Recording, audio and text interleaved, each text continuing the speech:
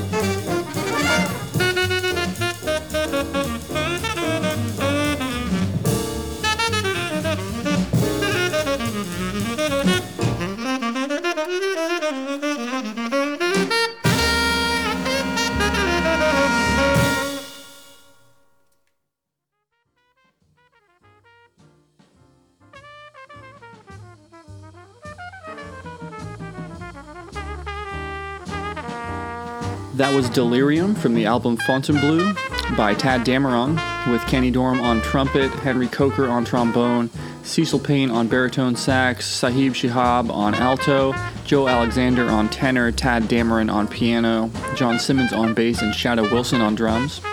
Before that was Roundabout Midnight from the album Roundabout Midnight at the Cafe Bohemia Volume 1 by Kenny Dorham, with Dorham on trumpet, J.R. Montrose on tenor, Bobby Timmons on piano, Sam Jones on bass, and Arthur Edgehill on drums. And starting that set off was Sunset from the album Whistle Stop by Kenny Dorham, with Dorham on trumpet, Hank Mobley on tenor, Kenny Drew on piano, Paul Chambers on the bass, and Philly Joe Jones on drums.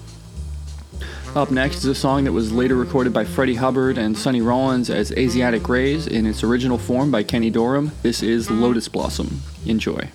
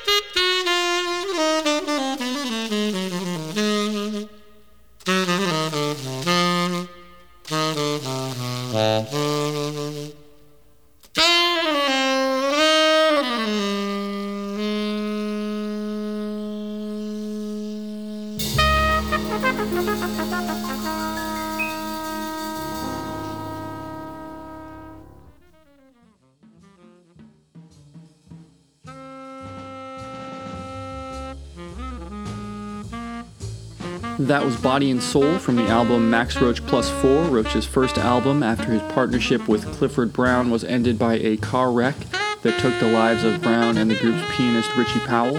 It featured Dorham on trumpet, Sonny Rollins on tenor, Ray Bryant on piano, George Morrow on bass, and of course Max Roach on drums.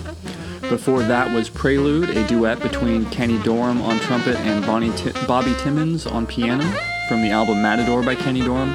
And starting that set off was Lotus Blossom from the album Quiet Kenny by Kenny Dorham, with Dorham on trumpet, Tommy Flanagan on piano, Paul Chambers on bass, and Art Taylor on drums. Although Dorham was highly regarded by his peers as a brilliant trumpeter and as a prolific and unique composer, he never achieved the high level of critical or popular acclaim of someone like Miles Davis or Dizzy Gillespie, and is now considered to be one of the most tragically underrated musicians of the era. Dorham passed away in 1972 at the age of 48 of kidney disease, a condition that was likely exacerbated by his drug use throughout his career. Sad though his early demise was, he left hundreds of hours of music behind as his legacy.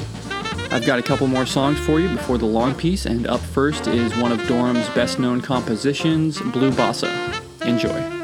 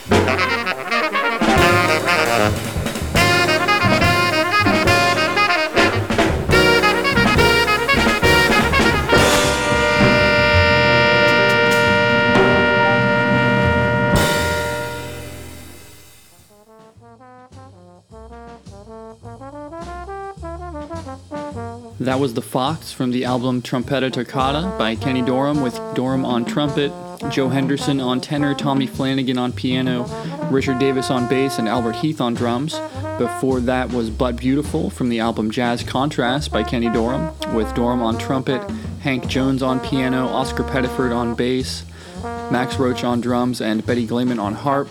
And starting that set off was Blue Bossa from the album Page One by Joe Henderson, with Henderson on tenor, Dorham on trumpet, McCoy Tyner, who had just signed to Impulse Records and whose name was left off the cover of the album released by Blue Note, on piano, Butch Warren on bass, and Pete LaRocca on drums. Thank you so much for listening. If you have any questions or comments or requests, you can email me at wnpmpod@gmail.com or find me on Twitter at Wednesday_jazz. The long piece for tonight is the title track from Dorham's album Una Mas and features Dorham on trumpet, Joe Henderson on tenor, Herbie Hancock on piano, Butch Warren on bass, and Tony Williams on drums. This is Una Mas. Enjoy.